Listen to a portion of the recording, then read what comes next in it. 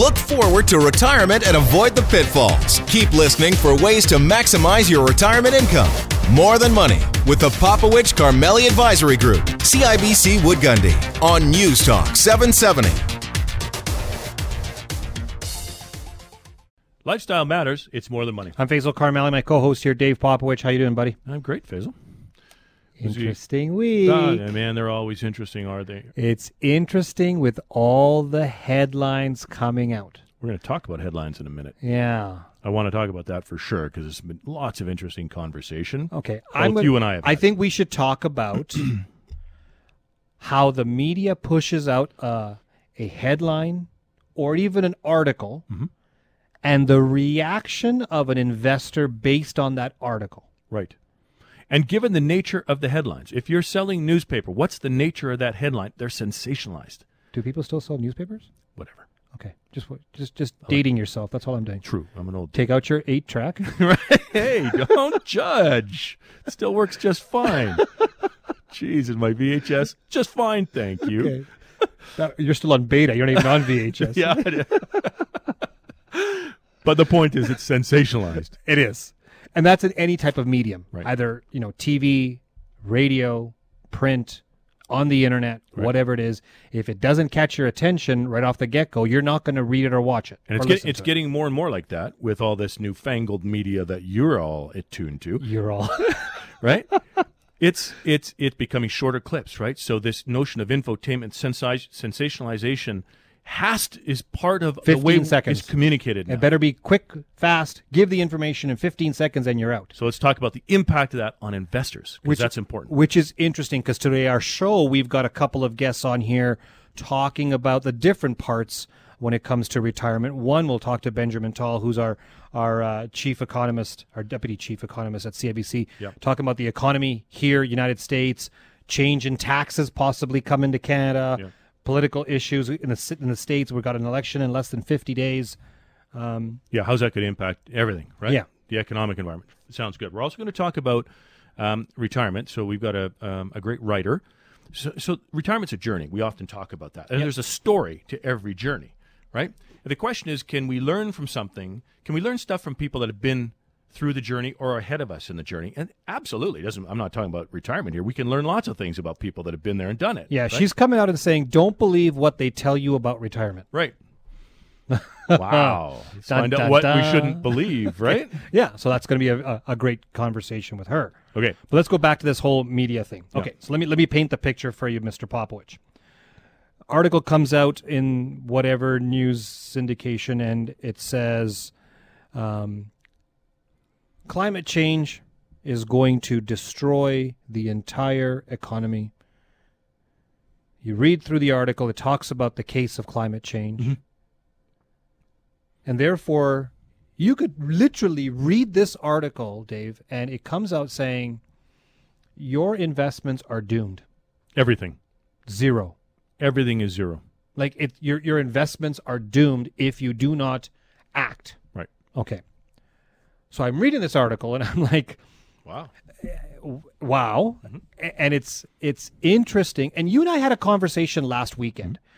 We were sitting at your place and I said, to understand what's really going on, let's say about the politics in the United States, I listened to and watched two polarizing TV stations to see the differences in how they present, what they're talking about, their content, and so forth. What I've been trained in over my years is to how to think about a certain issue.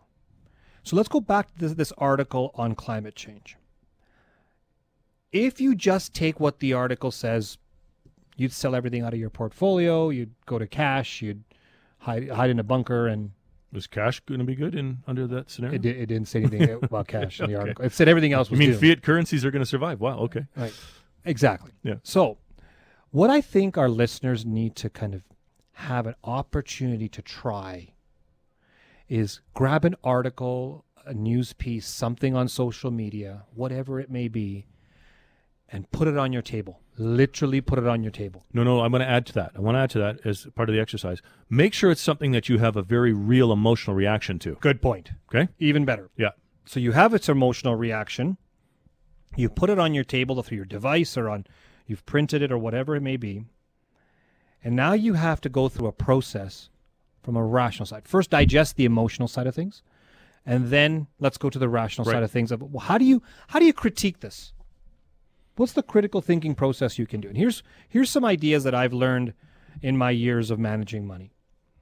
One, you take that piece of information and you go and find credible sources that support that thesis. That's the first thing you do. Mm-hmm. So you've now building up this, okay, oh my God, you know what's going to hit the library fan. of knowledge, understanding what the problem is. I believe that this could be true. Okay. Yep. Then you have to stretch your mind after you've had that exercise and go to the total opposite side and find credible sources that say it's not true. Right. And read everything. And you will find both sides. There's no question. On every topic. Everything. Yep. So now you've got both sides. Now you actually have been given the pros and cons of that issue. Right. Now you can make a decision on how you'd like to proceed. You cannot say it's absolutely impossible most of the time. It could happen. Mm-hmm. So you have to assign a probability of it happening. What happens with most people when they read or hear or see something, their emotional reaction is to act based on that one piece of information. Right. And they do not take the time to digest the emotion and then go to the pros and cons of that issue. There are people who believe that climate change will wipe out this world and you'll be left with nothing. And there are people who believe that we are in a society that we will adjust accordingly, as we have through everything in history. And so it's not going to be the end of the world. It's going to be a different world. That's all. Well, no, the other polar opposite is people that it's not happening. Oh, that is, that it's not even occurring. Right. Okay. Then there's some middle ground somewhere. Somewhere in there. Right. Yeah. So you're getting these two polarized viewpoints. You're getting other data and facts. Then you can make a decision is, what do I do with my life and my financial situation? Yeah. Okay, so I think this is a really cool exercise, and that's for one issue, right? So take one that's really emotional to you, and as a critical thinking exercise, follow what Faisal just outlined, okay? And then do that again for another issue. And then do it for another issue, right? And you'll get better and better at it. But then recognize the probability is a really important one. There is no binary outcome. There is no one thing. Maybe if an asteroid hit the Earth and, wiped us all out, maybe that's the case. But in the absence of that, okay, no, you're right. In the absence of that, it's highly unlikely that it is binary in its outcome. Too much sci-fi. Right, too much sci-fi. Or too much weird stuff, for sure. But it does speak to this notion that the bookends can be very wide. It can be from the extinction level event on the one hand to there's absolutely nothing wrong on the other hand, and the truth is often in the middle there. So find out what your truth is and where that middle is, and then you allocate appropriately, right? So if I put a probability to it, so this something might happen, what's my probability? No, okay, I'm going to invest a portion of my portfolio on whatever that outcome, your conclusion is on that outcome. Yeah. And then whatever the next one is, if it's the U.S. election, what's the outcome? Here's how I want to invest or protect, right? And you do that for a series of things, and ultimately you get a portfolio. Yeah, and keep in mind, it can't just be one issue that you're putting your entire portfolio No, exactly. That's what I'm saying, right? So when you say go to 3 or 4 or 5, maybe even 10 different issues that have an emotional reaction to, you kind of get an idea that there's a lot more stuff in this world going on. Yeah. And you cannot have only one solution for it. Right. That's why I say it's not it will never be a binary outcome. There isn't one thing that will always happen that will do this, right? And that's the hard part for it. And so we've learned this over time. Yeah. And we've learned how to invest in a strategy that no matter what the political, economic, or any other issue comes up, these 5 pillars, our 5-pillar investment strategy, allows us to weather that storm, profit and protect. And we've been talking about this now for over a decade on the air. And we would like to share that with the rest of our audience. And you're welcome to join us on our next webinar to learn more about this on Tuesday, September 22nd, 7 p.m. live online. You need to register. So go to morethanmoneyradio.com. That's morethanmoneyradio.com to register. Now, because we're good guys and because we're asking you to do some critical thinking exercises on some of the big issues, you know what we're going to do in the next segment? we're going to have Benjamin Tal join us, who's the Deputy Chief Economist, to help identify what some of those critical areas are that could affect your retirement. So stick around for that. You're on 770 CHQR and More Than Money. Welcome back. You're here with Dave and Faisal on 770 CHQR and More Than Money. In the first segment, we were talking about critical thinking and understanding the big issues, understanding the potential outcomes. Correct. We've got a terrific guest to help us understand what some of those key issues are today. That's Benjamin Tal. He's the Deputy Chief Economist at CIBC. Benny, thanks. Welcome back to the show, and thanks for joining us today. Thank you. A pleasure.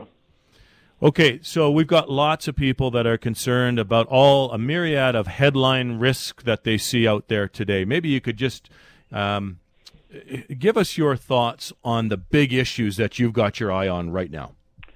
Yes, of course, you cannot talk about the market, you cannot talk about the economy without talking about the virus and the trajectory of the virus. So I'm really focusing my attention on what's reasonable to expect. Now, we have basically three models, if you wish. One is countries that continue the first wave or deep into the second wave. That's basically the U.S., Spain, and some emerging markets. The second model, if you wish, is very early stages of a second wave. That's Canada and most of Europe. And the third one, which is the most interesting one, is late second cycle or second wave, and that's Australia, Japan, South Korea, because we can learn a lot from what they are going through. And what we have seen in the case of Australia, or South Korea, Japan, is that you can really bring this second wave down dramatically in terms of the infection rate without closing down the economy dramatically. So if we can implement what Australia is doing now, we can basically continue to function at a reasonable rate while defeating the virus until we get the vaccine.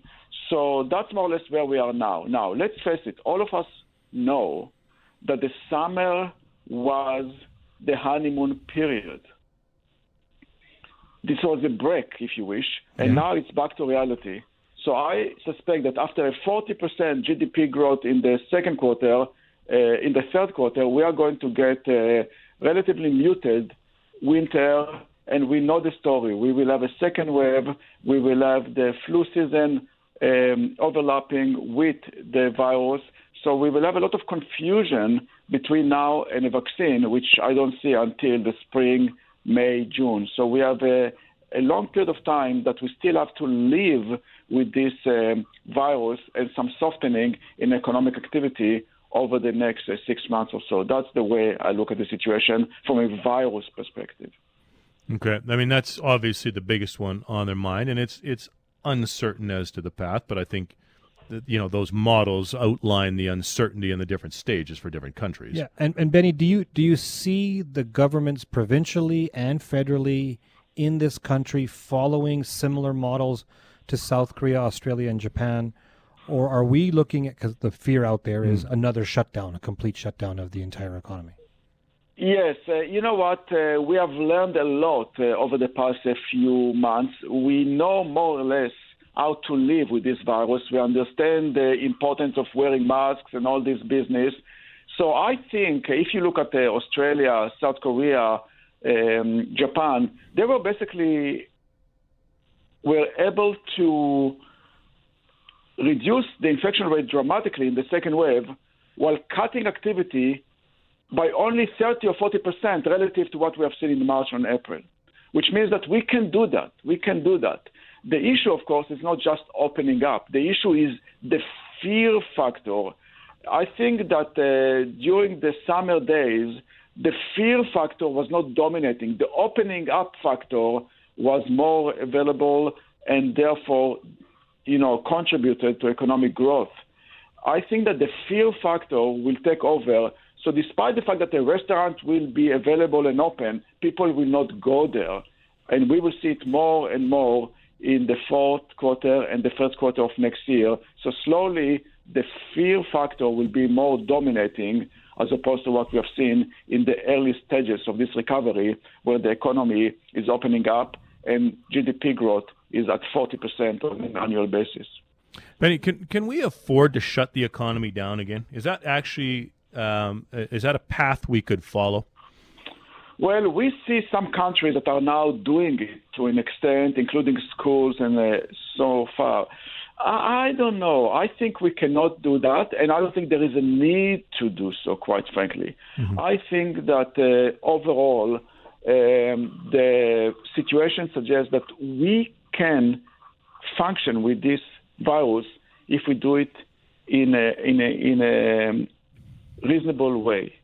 Other countries went from one extreme to another. When they shut down, and when they open up, they open up. So far, it seems that Canada is moving in the right way, and therefore I suggest that we will be able to maintain a reasonable level of economic activity, namely a 2%, 3%, 4% GDP growth, without shutting down the economy and without seeing a significant spike in the infection rate. I think it's doable, quite frankly. On that particular note, then, is there more support that is required from governments and central banks in order to maintain that growth rate, or have we seen the end of that? I think we need the same support for longer. That's, I think, what we're going to see. I think that, as you know, the Bank of Canada and the Fed, they are everywhere. They are in the repo market. They are in the BA market. They are, of course, in corporate debt, provincial debt, and, of course, government debt. They might scale down quantitative easing from $5 billion a week to $3 billion a week because, let's face it, the Bank of Canada is now controlling 32% of the bond market. 32%. At this rate, by the end of 2021, they will have 50% of the market. That's not very healthy. Right. To compare, the Fed owns only 21% of the market. So we are more than the Fed. So therefore, they will scale it down. But clearly, government support is needed. The Bank of Canada will be there. Interest rates will remain low. I don't think that interest rates will be rising until 2023. Mm-hmm. And clearly, fiscal policy will be there with the CRB replacing CERB, wage subsidies becoming more relevant. So I think, yes, it can be done, not to add to it, but keep it longer. Right. Benny, we have about a minute left before we have to go to commercial break.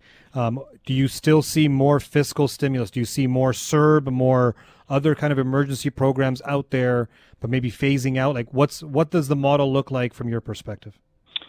I think that the CRB will replace CERB, of course, and that's a good program because it's more inviting in terms of the propensity to go back to work because it's structured differently. And I think that's a very good way to proceed. I think that wage subsidies will become a bit more relevant and they will be utilized a bit more. That's another positive. And then we have to remember, 2/3 of the economy are in already a V-shaped recovery. 1/3 is stuck in this L-shaped recovery. And they will continue to remain at this kind of level of activity. We will not see a recovery there. So therefore, from this point forward, the government should be much more pointed, focused on the assistance to make sure that the people who need it get it. Okay. Can we go to commercial break a little bit? Yeah, early? I've got lots of questions left. We've got to talk about how taxes are going up because of all this. Yep. And universal basic income and, well, let's first of all, let's remind everybody about our upcoming seminar. Yeah. Right? Because there's a big headline risk that I want to talk about in just a second, and we'll address it in the next section. So we are going to address this and other issues that come up when you're transitioning to or living in retirement. If you want to join us for our webinar, it's on Tuesday, September 22nd, 7 p.m. live online. You need to go to morethanmoneyradio.com. That's morethanmoneyradio.com to register. Is your retirement in Canada at risk because of the outcome of the presidential election in November? So let's talk about a Biden versus Trump win after the break here on 770 CHQR and More Than Money. Welcome back here with Dave and Faisal on 770 CHQR and More Than Money. Benjamin Talla is our guest today. He's the deputy chief economist at CIBC. Been with us for one segment already. And Benny, thanks for sticking around. We've got lots of questions here still, but one of the big ones one of the big questions we get from clients all the time is what happens given whatever the outcome might be in the U.S. presidential race. If Biden wins, is that bad for Canada or good for Canada? If Trump wins, what's better for Canada and the global economy? Can you address that for us? Yes, absolutely. It's going to be very interesting. First of all, what I'm losing sleep over is not even the election result. It's the process. Yeah. It is not unthinkable that you will see a situation in which there is no clear winner, and you can get into this chaotic window of a few months in which nobody knows anything. The market will not like it. Second, which is very interesting, and I think that some of your listeners are aware of that, Republicans, on average, are more willing to go physically and vote. Well, Democrats, about 50% of Democrats are telling you we are not going physically to vote because of the virus. We are going to send it by mail. This means that early results will show that actually Trump is winning. Yep. The exit polls that you get on CNN, on midnight, they might show that Trump is leading or winning, but this will be a biased sample. But that can really impact the psyche of everything. And then, are you going to vote the mail, data? It's going to be very complicated and a week of chaos. So this is one of the nightmare scenarios. It's going to be a close call. Now, what it means, if you have a Biden victory, the market will not like it, let's face it. The market will not like it because Biden is talking about raising taxes, roughly $3.1 trillion. This is about 5% of corporate earnings in the U.S. down. So the market will not like it. It's clearly negative for energy. It's positive for the environment. It's definitely negative for financials because banks in the U.S. are the only ones that actually pay the full corporate rate tax. And also it's negative from a regulation perspective. So all those forces are negative for the market. If you have a Trump victory, I'm not sure that the market will rally dramatically. Maybe from a short period of time it will, but at the same time, remember, there will be one thing and a big thing that Trump will be focusing on, and that will be trade. Mm-hmm. So far, he has been very gentle on China. And I think that if he have a second term, he will take the gloves off and will go after China big time because that was the premise of his elections 4 years ago. So I think that this Cold War / trade war with China that will escalate might be actually negative for the psyche of the market. So I think that it's going to be very interesting over the next few months after the elections and even before. So, Benny, other topics that are coming up in regards to the economy is this concept of taxation here in Canada with all this money being printed and stimulated in the economy. I think it's just to preserve the economy, not even stimulate the economy. Taxes have to go up at some point, and we're hearing and we're seeing more and more articles in the newspapers, those major publications talking about taxes on your house or a wealth tax or bring on an increase in GST or whatever. What are your thoughts about a tax increase coming? Yes. So first of all, we have to remember, and you're absolutely right, that we are not stimulating the economy. The money that the government is spending and the Bank of Canada is printing is basically replacing income. And as you know, maybe we are replacing income too much. This is the first recession ever that saw disposable income in Canada actually rising. So you have more government money being injected into the economy than income loss in the labor market. So that's something that we have to fix. And I hope that the CRB, the new program, and the more inclusive EI system will fix it because, yes, it's good and important to support, but at the same time, we cannot afford wasting money and giving money to people that really don't need that. That's one thing. Second, we know that the starting point fiscally was relatively good. The debt to GDP ratio went from 30 to 50%, which is not great, but it's better than any other OECD country that we have seen. The U.S. just started the crisis at 50%. We are at 50% of debt to GDP now. So we are clearly in a better position. So if you look at the overall situation, clearly Canada started this crisis from a very good fiscal position. Our debt to GDP ratio was up from 30% to 50%. In the U.S., the starting point was 50%. What I'm saying here is that it's not optimal by any stretch of the imagination, but there is no urgency to raise taxes or cut spending in a significant way. We have to remember that despite the fact that the debt level is rising, interest payments on our debt last year, in fact, went down by 4%. And that's something that we have to take into account. So overall, it means that the government can afford slowing down, reduce spending without really raising taxes in a very significant way. There is no need to balance the budget tomorrow. I agree that long term, we might see some increase in taxes, but for the next 2 to 3 years, when the economy is rebounding slowly from this crisis, there is no need to do so given our fiscal position, and that will be a positive. Down the road, do I see an increase in the inclusion rate, capital gain? Absolutely, I see that. Do I see an increase in the marginal tax rate? Probably not. I see some increase in property taxes because municipalities are starving when it comes to cash, and I doubt that we will see the wealth tax or even GST given the implications politically. So there will be some increase in taxation, but given extremely low interest rates, I don't see any scenario, with the exception of a no vaccine scenario, in which the debt to GDP ratio will rise. In fact, it will go down given extremely low interest rates. One more point. Remember, Paul Martin, when he had to cut, interest payments were rising much faster than GDP. This is not the case now. So yes, taxes and spending will go down. There is no urgency to do so tomorrow.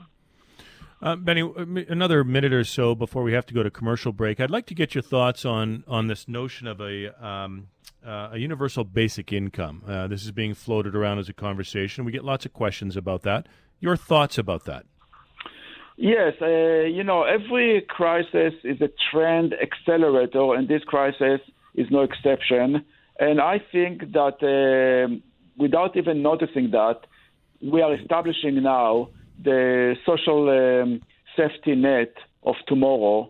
And in many ways, that's a good thing, because one issue that this crisis has exposed is the rising and huge income inequality in Canada, clearly in the U.S. and other countries. We have to deal with it.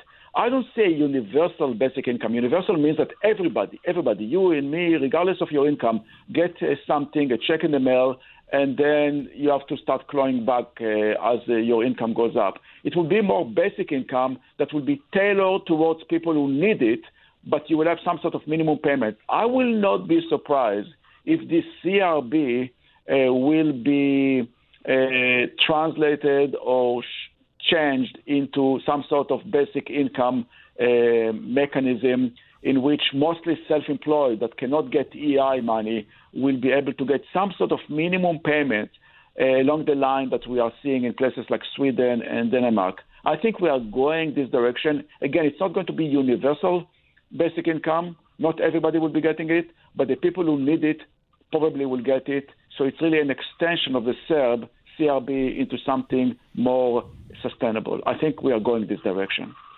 Benny, we'll leave it at that. And I want to thank you very much for taking some time with us today. We kept you for an extra segment, and I appreciate that. It's a pleasure. Good luck. We've been joined by Benjamin Talls, a Deputy Chief Economist at CIBC. Okay, my friend, we've got to make sure that there is a basic income met to support a lifestyle in retirement. That's the goal. Yeah, so how do you build that process so you have income for life while managing all these issues that we were just talking about? And we're going to discuss this strategy to bulletproof your retirement on Tuesday, September 22nd, 7 p.m. live online. You need to go to our website to register. That's morethanmoneyradio.com. That's morethanmoneyradio.com to register. Don't believe what they tell you about retirement. Stick around after the break. We're going to talk about that. You're on 770 CHQR in More Than Money. Welcome back. You're here with Dave and Faisal on 770 CHQR and More Than Money. We talk about retirement being a journey. Yeah. And there's lots of people at different stages. I mean, we've got the tail end of the baby boomers getting to that age where they're really going to be moving into retirement. Now, is retirement everything that they've been thinking about? I think that's an interesting question. Some say it's a big fat lie. Some say it's a big fat lie. Some say those expectations you have in your head may not be met. Right? Let's talk about that.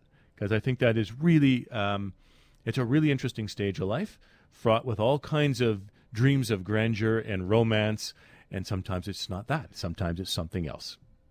Yeah. Fair? Fair. Shelley Freilich is a journalist, an author, and she's joining us. She writes in the 60s column.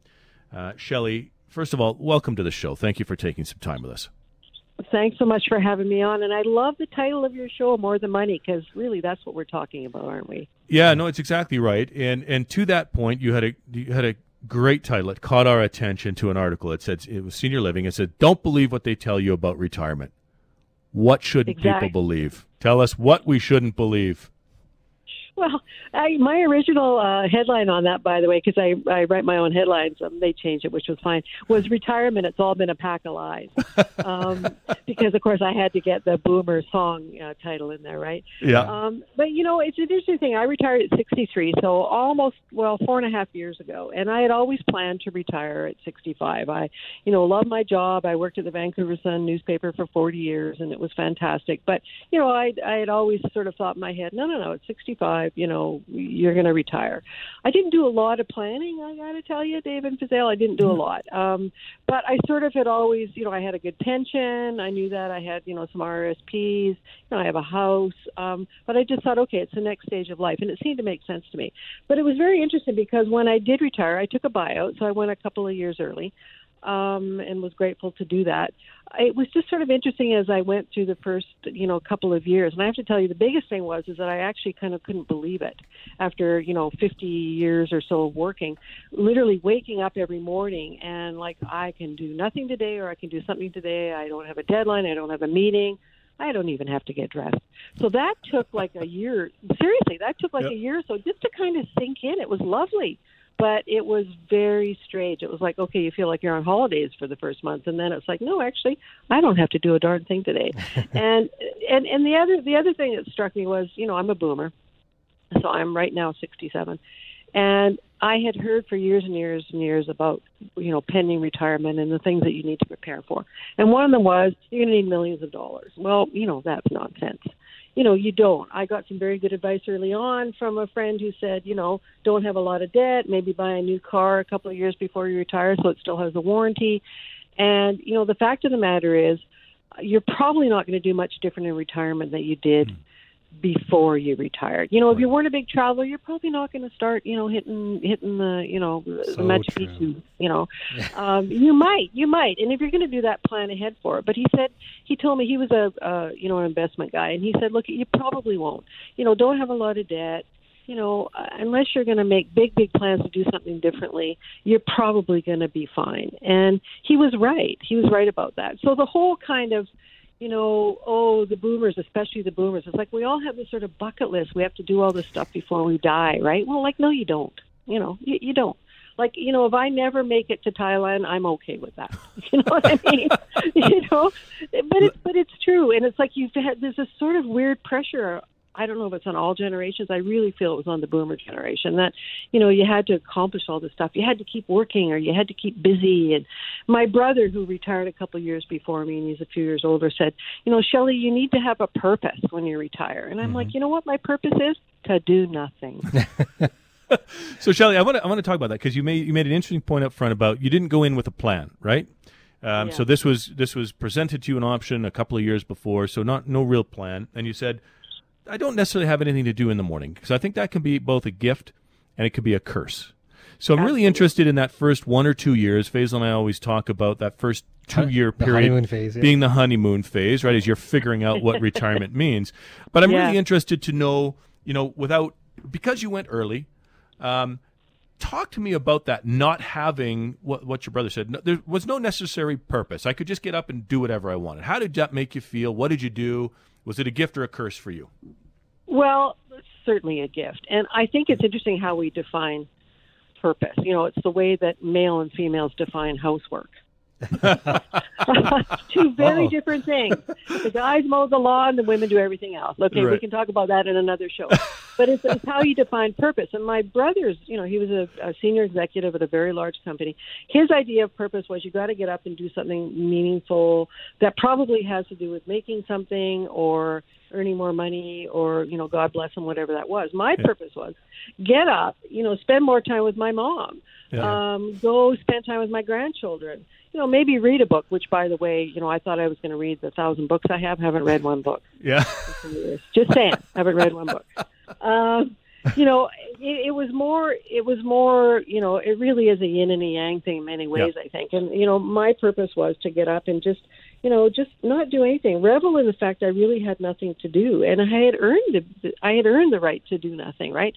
So, I had a routine. I worked at home for years. I wrote a column for The Sun for years. And I would get up and go out and take all my newspapers, real live newspapers, and go have coffee at the local coffee shop. I still did that.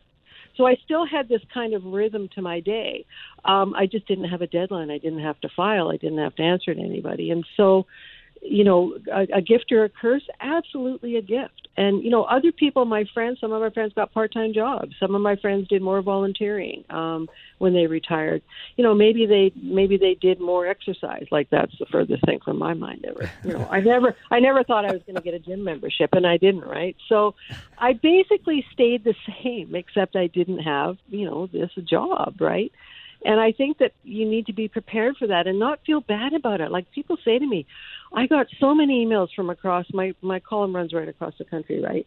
I got hundreds of emails, and 99.9% were from people saying, oh, thank God, somebody said it out loud. I don't have to feel guilty about not doing anything in my retirement. That's and interesting. by not doing anything, they could go golfing every day. But for them, it was like nothing. Somebody decides that's not a meaningful way to spend your retirement, I guess. But it was interesting. I was actually surprised by that response, that so many people said, this is exactly what happened to me. I had all these plans and I had all the pressure to do stuff, and I really just want to get up and maybe just garden and have a cup of tea, and guess what? I might watch my soap opera. Yeah.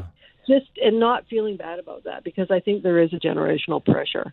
I think you're right, Shelley. Yeah, go ahead. I think you're on that point there, where there is, if you look at what's on movies, what's on commercials, the definition of retirement is either you're doing something, you're going somewhere. We all have to sail. Or we sail. all have to sail. Yeah. We have to have our drinks on the beach. Yeah. We have to golf. Yeah. Right? And God forbid that you just do absolutely nothing in your home. You'll never see a commercial, and we're in the retirement business. I don't think we would ever have a commercial on TV that shows two people just chilling at home, having a cup of coffee, and that's what retirement is, because that's nothing to aspire to, because you're already doing it. Exactly. But, I aspired my whole life in my career, and I did that, and now it's time to not aspire. Somebody should do that commercial. You guys should do that commercial. There you go. Right? Yeah, I like all that. Commercials. You're right. It's all these commercials. People Just are be you. stealing, and, the guys are taking Viagra. And, it's like this whole, again, I call it kind of this generational pressure. And, I mean, what a great pressure to have. Like, nobody's complaining, right? But for those of us who, are okay in retirement, many our age aren't, so you have to sort of feel for them. But, yeah, I just think that, you got to be you, to coin a trite phrase. But, and not sort of take on all this stuff. I have this conversation with my brother all the time. He'll phone me and say, "What are you doing?" I'll say, "Randy, absolutely nothing." and he'll be like, he's just horrified. He'll be like in his woodworking shop making a bed or something. I'm like, what the hell? Just relax. Oh, that's fantastic. Shelley, we have to leave it there. Thank you. Entertaining, but I think really informative, too, about those first 4 years of retirement, sort of the journey, what you've been through. I hope people are listening to that if they're planning what their retirement's going to look like and free themselves of some of that guilt. Thanks for all your input and a terrific article. Thanks for having me. Take care. All right. We've been joined by Shelley Frelick, who's a journalist, and she writes Life in the 60s column and clearly has lots to say about the whole process of moving into retirement. What about our seminar? Yeah, this is interesting, because when you're transitioning to or living in retirement, what are you transitioning to? Right. But more important, how do you protect all that lifestyle that you want, no matter if it's sitting at home having a cup of coffee or doing whatever you want to do. Right. You just want to make sure that you've got that protection of that income for life. So we just call it Bulletproof Your Retirement. That's going to be on Tuesday, September 22nd, 7 p.m. Live online. You need to go to morethanmoneyradio.com to register. That's morethanmoneyradio.com to register. Thanks for joining us for another edition of More Than Money on 770 CHQR. We look forward to chatting with you next week. David Popowich and Faisal Carmeli are portfolio managers and investment advisors with CIBC Wood Gundy in Calgary. The views of David Popowich and Faisal Carmeli do not necessarily reflect those of CIBC World Markets Inc. Clients are advised to seek advice regarding their particular circumstances from their personal tax and legal advisors. If you are currently a CIBC Wood Gundy client, please contact your investment advisor. CIBC Wood Gundy is a division of CIBC World Markets Inc., a subsidiary of CIBC and a member of the Canadian Investor Protection Fund, an investment industry regulatory organization of Canada.